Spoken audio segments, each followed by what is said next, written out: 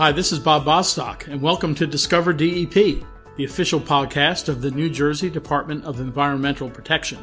Each week, we talk with DEP experts about how we protect and preserve New Jersey's air, water, land, and natural and historic resources. So that you'll never miss one of our podcasts, please subscribe to Discover DEP on iTunes or Google Play. You can also follow DEP on the web at nj.gov/DEP. Thanks for listening, and I hope you enjoy our podcast.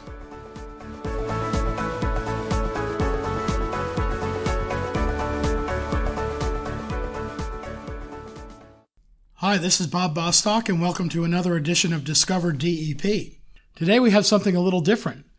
We recently traveled over to the Office of Homeland Security and Preparedness to do a joint podcast with Audrey Miller, the host of that agency's podcast, Intelligence Unclassified. Our subject, dam safety. The expert we interviewed was John Moyle of DEP.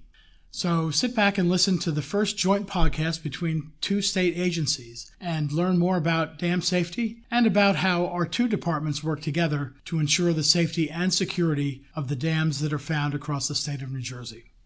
Hi, and welcome. My name is Audrey Miller with the New Jersey Office of Homeland Security and Preparedness, and welcome to our Season 2 of Intelligence Unclassified podcast. I'm here today with John Moyle and Bob Bostock of DEP, and we welcome them here to be with us today. I work within our Preparedness Bureau as a state critical infrastructure coordinator and would like to share with our audience today a little bit about the Oroville Dam situation and what happened there in February. Thanks very much, Audrey. For those of us who are listening to this on our Discover DEP podcast, this is the first time in history that two state agencies doing podcasts have come together to do a joint podcast. And that's because both DEP and the Office of Homeland Security and Preparedness have responsibility for dam safety and dam security here in New Jersey.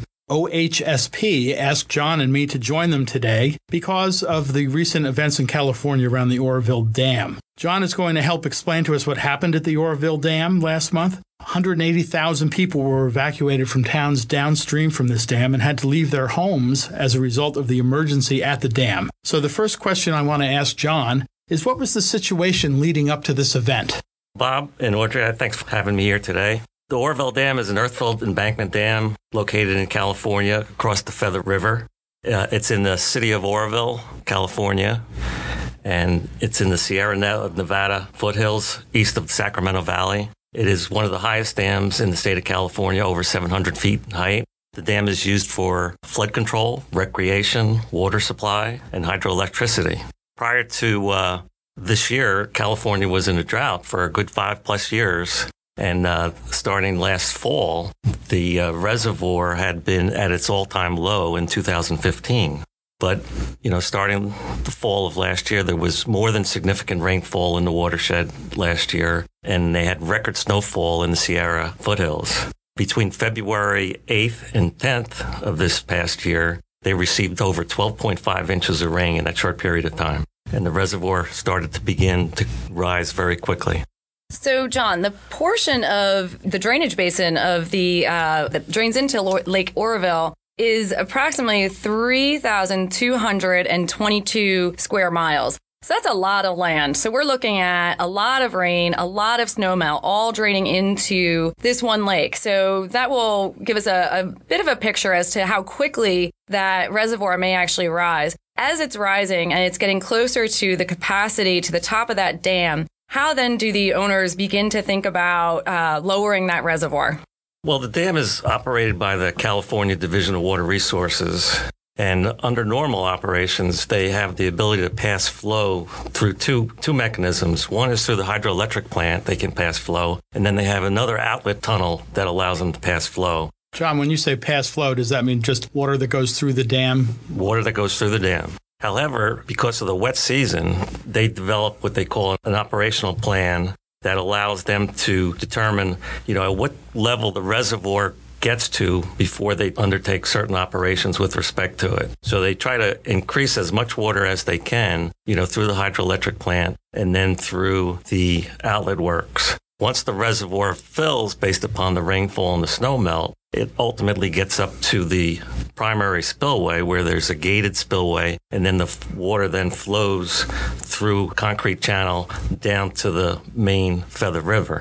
Ultimately, if the reservoir rises too much, then there's an emergency spillway that may need to kick in. So, John, in this case, it was kind of normal operating procedure for a while. It's not unusual for the dam to have to be lowered when the water level rises too high. But in this case, it didn't work the way it normally does. What went wrong? Why did this emergency occur where the dam didn't work as designed? Essentially, as the flow began to increase and they started flow through the primary spillway, it got to that point where the water needed to be released through the primary spillway. They opened the gates. They noticed that there was unusual disturbance in the flow as it went down through the chute channel. Ultimately, they ended up stopping the flow. They did an inspection. They found out that there was a crater. What had happened was the concrete slab that founds the primary spillway, it ended up eroding. There was some old condition that was not accessible before the flow occurred, which caused the spillway section to fail. So that was the unusual situation that occurred. The California Division of Water Resources brought in the Federal Energy Regulatory Commission because they regulate dams that generate hydroelectricity, and they began developing a plan forward after that. So what other options do owners have to get water out of the reservoir like that? We talked about what happened with the main spillway. What about this auxiliary spillway? California DWR was then confronted with two choices: to use the main spillway, knowing it would likely be further damaged, or allow Lake Oroville to rise until it reached the emergency spillway. Damage to the main spillway began as a crater, but eventually the flow, as it cascaded down this primary spillway, the erosion became larger and it ended up undermining the wing wall of the downstream spillway chute. So eventually California stopped the flow. They did an assessment of it, and then they determined that they would reduce the flows through that primary spillway, hoping that the damage would be less. And they continued to monitor the rising flood levels in the reservoir. When we start to talk about this auxiliary spillway, they kind of looked at different ways to modify use of this damaged primary spillway. Why wouldn't they just go to the emergency spillway to begin with? What was the concern with using that spillway? The concern with the emergency spillway is that it had never been used since it was constructed. When water flows over the emergency spillway, it goes down a hillside, and there's hydroelectric power lines that transfer on that hillside, as well as recreational facilities and roads that are in the area. And they figured if that was to flow through that emergency spillway hillside, there would be significant erosion, and they may lose those facilities that are there. John, it sounds like in this case things didn't happen the way they were supposed to. Was there ever fear that the dam could break as the auxiliary spillway began to erode? What was the danger to people downstream because this emergency spillway wasn't working? Well, shortly after 8 a.m. on February 11th, the emergency spillway began to carry water for the first time since the dam construction in 1968. Because the spillway is a separate structure from the dam, officials stated that they didn't think there was any danger associated with the main dam and that everything would be okay. But that didn't really turn out to be the case, did it? No, what had happened was there's an emergency spillway. An emergency spillway has a concrete weir on top of the hill, and then it just discharged through the hillside back down to the Feather River. And the hillside is composed of weathered rock and earth. And it was anticipated that the flow could safely discharge down that hill. But as the water rose, they began to get erosion because they expected the weathered rock to be able to withstand the velocity and flow through that area. But unfortunately, that was not the case. And as the flow began to cascade down that hill, what happens is you get back cutting that eventually goes up to the concrete spillway. And as it approached that spillway, they were concerned that that could undermine the concrete portion. And that structure is 30 foot high. You could have a 30-foot wall of water that would then cascade down into the downstream community. And at that particular point, the Butte County Police Department activated their emergency action plan, and that's what resulted in the evacuation of the 180,000 plus people. And it sounds like maybe the 12 and a half plus inches of rain that had happened in the days or two before helped undermine the integrity of that emergency spillway as well. It was a combination of, the rising floodwaters and their non-ability to pass all that water through the emergency spillway while they had to stop and reevaluate the primary spillway, that the water rose much quicker than they anticipated. And then when the water started flowing through this emergency spillway, it was a potential catastrophic event that they needed to do something immediately. Kind of a perfect storm, really, of all these things coming together at once. Unfortunately, it was, and you're certainly sympathetic to the people that lived in those communities below there that were evacuated and had to leave their home for several days while the California DWR implemented emergency repairs. What they did do is, as soon as they were able to double the flow that went through the primary spillway, they ended up getting more damage in the primary spillway, but it was able to save the emergency spillway because eventually they were able to drop the level below the emergency spillway crest. And then they worked around the clock for weeks. They brought in emergency. They had the National Guard up there. They brought in almost every contractor in the area. They used helicopters to dump rock into that downstream hillside, and they took the rock and then they used concrete and concreted the rocks in place so that if the reservoir did come up again and flow through that area, they would be confident that it would be safe and the communities downstream would be okay. And in fact, they had been working on that through March 17th. And on March 17th, they had dropped the reservoir enough that they had no flow through the emergency spillway or the primary spillway. But, with the runoff this past spring, eventually the water did rise to a level that they needed to use the primary spillway again. But they had done interim measures in the primary spillway over the last month also. And so far, everything seems to be working fine out there. Thanks, John. We both know that New Jersey is home to hundreds of dams. Is something like this situation really possible in New Jersey? What do we have to think about? In New Jersey, some of our dams certainly don't meet the size criteria as those in California, but we have 3 classifications of dams in the state of New Jersey.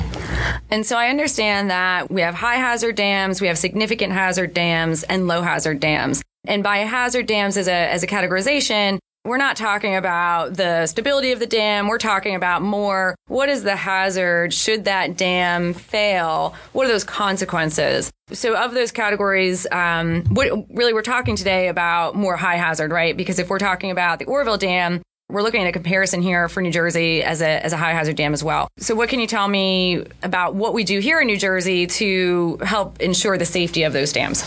Sure. We have 1,700 dams in the state of New Jersey. And as I indicated, there's 3 classifications. High hazard means that to have a failure of that dam, there's potential for loss of life downstream. Significant hazard means that you're going to have some property damage, but loss of life is not envisioned. And then you have low hazard. If we have a low hazard failure, the dam will fail, but there should be no property damage or no loss of life downstream.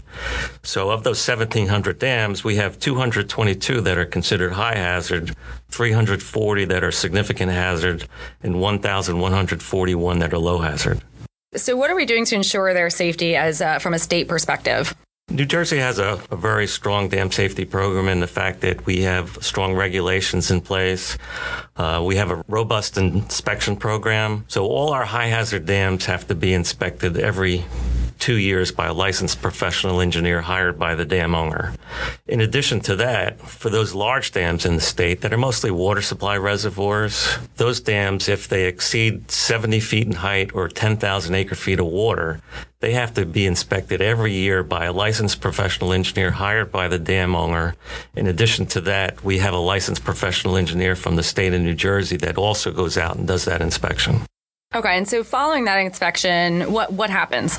So following that inspection, there's a written report that looks at the dam and identifies any deficiencies, and the dam owner then is required then to implement those deficiencies. And it could be whether it's regular maintenance or it could be some long-term concrete repairs that may have been identified, like the Oroville Reservoir Dam, where there was damage in the spillway that needed to be repaired, or they may require that further engineering studies need to be undertaken. So once that report comes into the state of New Jersey, then we will then follow that up with an order that they need to implement those repairs.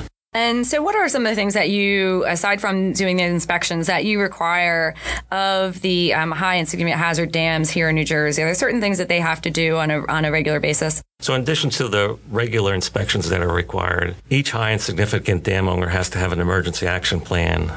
And that plan is written by the dam owner. It includes inundation mapping that would show the areas that would be inundated should a dam fail.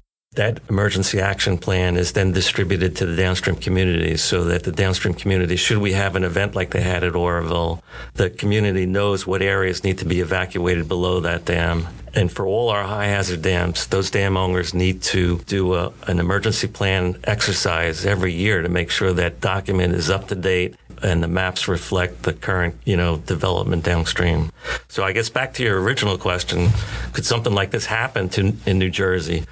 Unfortunately, back in 2004, we had a really extreme storm event in Burlington County where we had more than 10 inches of rain within a few hours. And as a result of that storm, we had 18 dams that failed during that event. Certainly nothing to the extent that could have happened with a high hazard dam. So of those 18 dams that failed, they were mostly low hazard dams, whether they were recreational ponds, and we didn't have any loss of life, but we did have some damage associated with those dam failures. So in that case, we're talking more property damage, correct? It was property damage, but 10 inches of rain in itself is enough to cause flooding problems. So, the damage was really restricted to the dams themselves and the communities. There was a lot of lake associations around the Burlington County area. So you had homeowners that normally look at a lake, now they're looking at, mudflat. Sure, and that's something to wake up to. John, I have to say I feel a little better already now at the end of this, or near the end of this podcast, than I did at the beginning when you were talking about the Oroville Dam, as you've described all of the measures that DEP takes to ensure that these dams are in good condition and that should there be any problem, that there are plans in place to make sure people are able to get out of the way before they suffer any injury or loss of life. That's very comforting, I'm sure, for all of our listeners. Just to put things into perspective, let's talk a little bit, a few of the superlatives. You mentioned that the Oroville Dam is the tallest embankment dam in the United States, 770 feet tall. That's the equivalent of almost an 80-story office building, so that's a pretty big dam. What's the largest dam that we have? What's the tallest dam? Let's put it that way. What's the tallest dam that we have here in New Jersey? Bob, the tallest dam that we have in New Jersey is the Merle Creek Reservoir, which is located out in Warren County. That dam is 280 feet in height. So when I tell people that I work dam safety and they say, we don't even have any dams in New Jersey. Then everybody thinks of the Hoover Dam or something. Yeah, that's right. And I say the tallest dam in the state is 280 feet high, and they tend not to believe what I'm saying. That's pretty big. That's almost a 30-story office building. But still, the Oroville Dam was almost 3 times the size of that. So we've certainly got nothing on the scope of the Oroville Dam. What dam in New Jersey has the largest storage volume of water behind it? In New Jersey, the Round Valley Reservoir, located in Hunterdon County, has 168,000 acre-feet of water. Now, some people may not really understand what an acre-foot of water is. Just think of 1 acre in size, 1 foot of water deep. So the Round Valley Reservoir has 168,000 acre-feet of water. But if you compare that to Oroville was 3.5 million acre-feet of water. Wow, that's almost 20 times the size of our largest dam, Round Valley, in terms of storage volume. That's quite a difference. What about largest surface area here in New Jersey? The largest reservoir surface area is the Wanacue Reservoir, located up in Passaic County, and the reservoir has 2,600 acres surface area. And that's compared to the Oroville Dam's surface area is, some 15,800? Right. 6 times greater than Wanacue. Wow. things are bigger in California when it comes to dams, aren't they? They sure are. And then you had mentioned earlier, you talked about the Lake Oroville's drainage area is about 3,600 square miles. What's the largest drainage area of a dam here in New Jersey? The Dundee Dam, which is across the Passaic River, has the largest drainage area in New Jersey, and that's 800 square miles. And it's what we call a run-of-the-river dam structure, and it crosses the river from one bank to the other bank, and people don't even realize it's there. But it also, when we talked about categories of dams, this is even a low-hazard dam. So if we were to lose that dam, we'd only be, losing that dam on the Passaic, and we'd have no property damage downstream as compared to, the drainage basin out in California for the Oroville Reservoir Dam. That drainage area of the Oroville Dam is at 3,600 square miles, is almost half of the total land mass here in the entire surface area in the entire state of New Jersey. So think of that. Think of, 195 North, perhaps, being the entire drainage area for the Oroville Dam. We've got nothing approaching that, certainly. So thank you both for that. And I think what we see here today is really there's a number of conditions and a variety of aspects that can really impact a dam's safety. And I think that we learned a little bit about some of those today. And so I think we also understand that just by the sheer magnitude of what has occurred or the size of the Oroville Dam and what we have in New Jersey, that the situation here is certainly a different landscape, pun intended, here in New Jersey. And so I just want to really thank both of you for adding some clarity to the situation and helping our listeners really understand what the elements are to consider, some of the characteristics of dams that are in their communities. And so I just want to thank you and ask, John, is there anything else that you'd like to add for our listeners before we close? Well, certainly thank you, Audrey and Bob, for giving me an opportunity to talk about dam safety in New Jersey. As we indicated, dams are part of our critical infrastructure in New Jersey. And as we all know, infrastructure is a hot topic right now, both here in the state of New Jersey as well as down in Washington, D.C. Recently, the American Society of Civil Engineers, who evaluates infrastructure needs, released their 2017 report card and gave dams a grade of D overall for the United States, which is pretty poor. That's very close to a failing grade. Fortunately, in New Jersey, we've recognized the need to have dam repair funding in place. And there's good news coming forward in New Jersey. The department has identified $40 million in a revolving loan program that was set up by bond issues back in 2003. So this spring, we'll be accepting applications for repairing our high and significant hazard dams here in the state of New Jersey, which is a very positive thing, so that those people that live below these dams, can sleep at night knowing that the state of New Jersey is investing infrastructure dollars in making sure that our dams are safe. Well, that's awfully good news, John, and I want to just finish by thanking Audrey Miller and everyone here at the Office of Homeland Security and Preparedness for inviting John Moyle, of course, to participate in this podcast. Anything John does not know about dams is not worth knowing. He is the go-to man in this state for dams, and I think we can all sleep better knowing that we've got John Moyle making sure our dams are safe and secure. Those of you who are listening to this podcast, who are subscribers to the Homeland Security and Preparedness podcast, we'd invite you to subscribe to Discover DEP, which can be found on iTunes and Google Play. And we hope that some of our other podcasts might be of interest to you as well. So again, Audrey, thank you so much for giving us this opportunity. We hope to be able to return the favor at some point, have you over to our studio and have another joint podcast. I think it shows how closely our state departments and agencies work together to keep the people of our state safe and secure. So thank you very much. Thank you. I hope you've enjoyed this joint podcast, and I would encourage you to check out the link on the description of this podcast to OHSP's podcast, Intelligence Unclassified. They talk about a lot of interesting things that I'm sure you'll enjoy listening to as you enjoy listening to this podcast.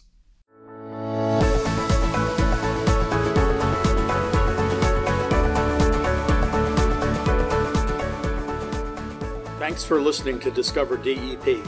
If you have comments on the podcast or ideas for future podcast topics, please email us at podcast@dep.nj.gov. Enjoy the rest of your day.